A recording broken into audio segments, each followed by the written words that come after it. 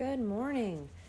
Today we are going to be talking about modern day Europe, and I'm going to be picking a couple countries that we'll be focusing on, and then we're going to finish with what is referred to as the Second Industrial Revolution. So the last time we talked about France, we talked about the Franco-Prussian War, and Napoleon III was ousted from power.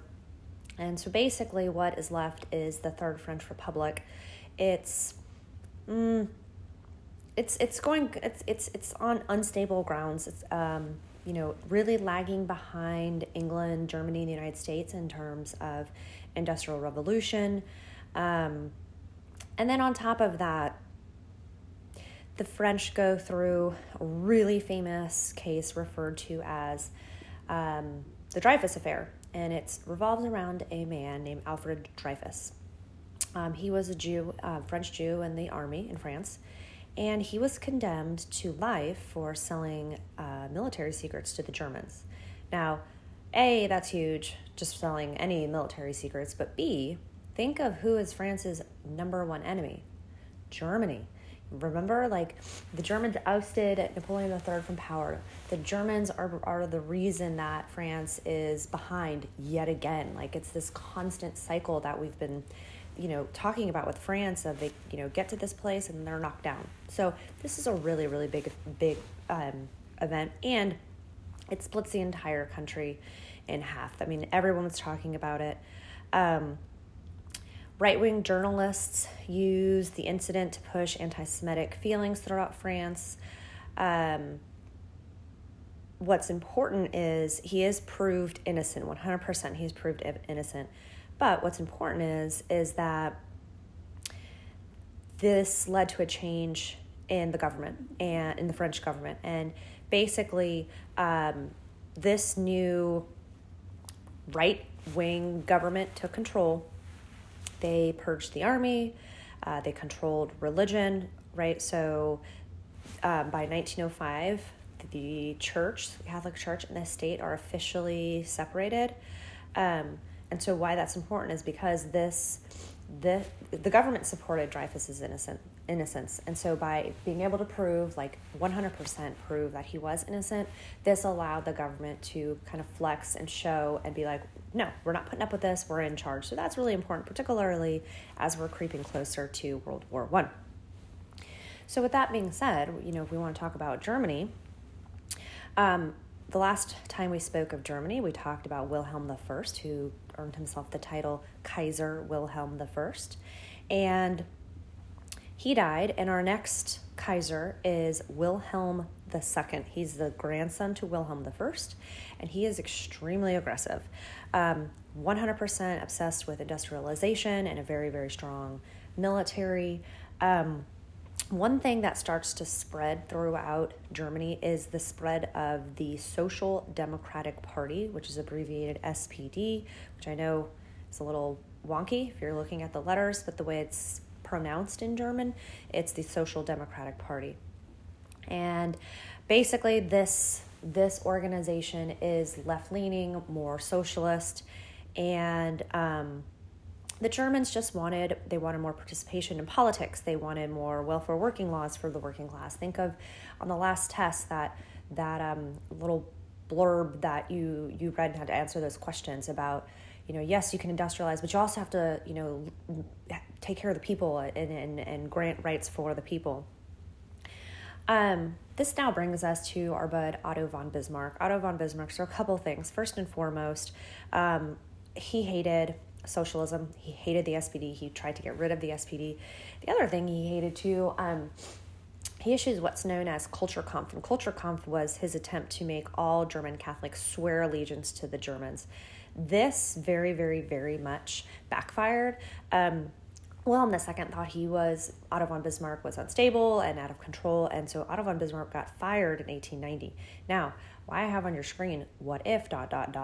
One thing that's really important about Otto von Bismarck that I want you to make note of, and if you're not looking at a map of Europe, go ahead and pull one up. France and Germany, hard enemies, right?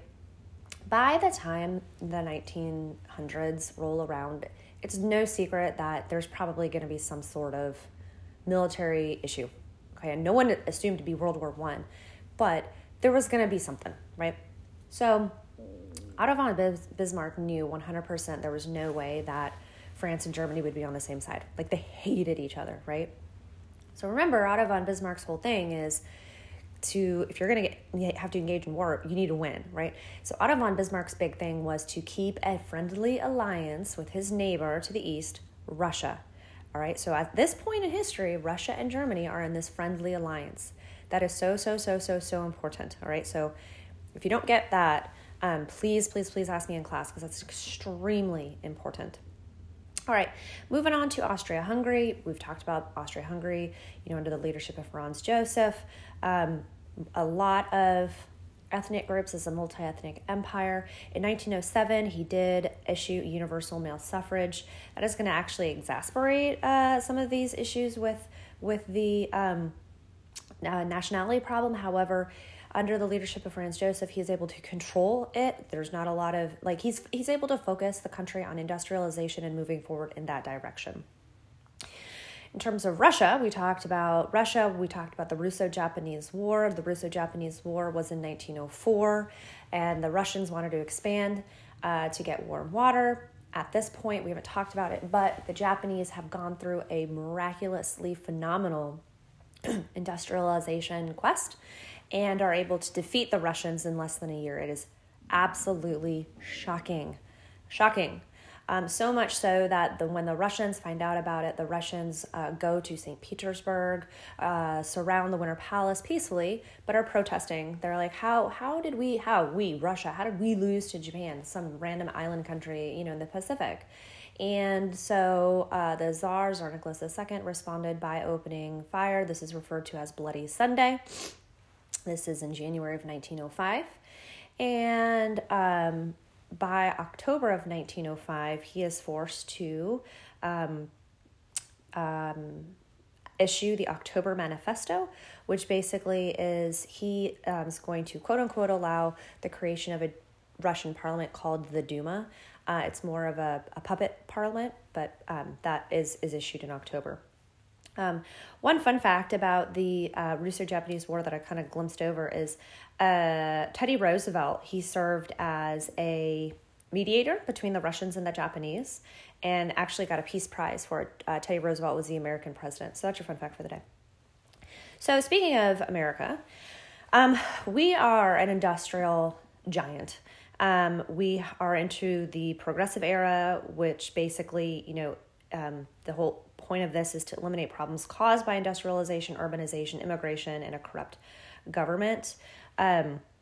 We go into our first kind of big war, not first big war, but pretty big international war, and it's the Spanish-American War. But basically what this is the Spanish have control over Cuba, and it's this thing called yellow journalism, which is exaggeration in early newspapers, like, social media.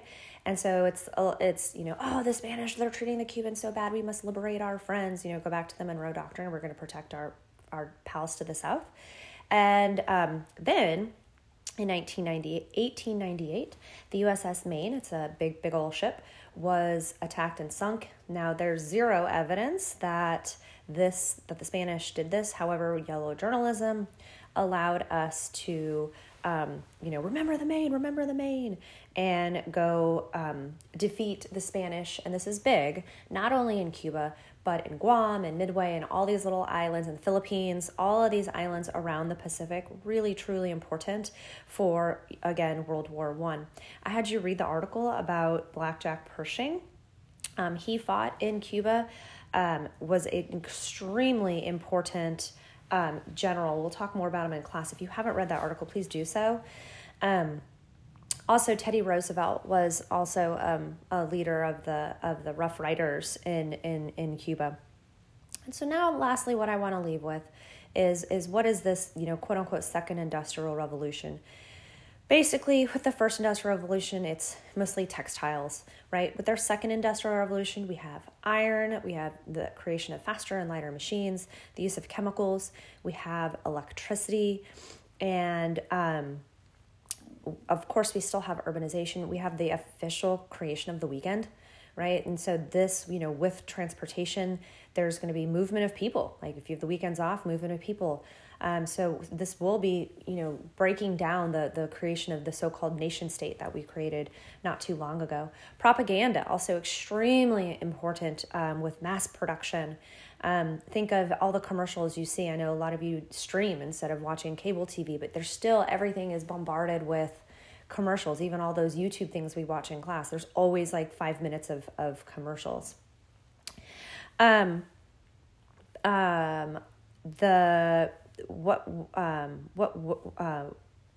last thing I put a little clip on there for you is the Belle Epoque.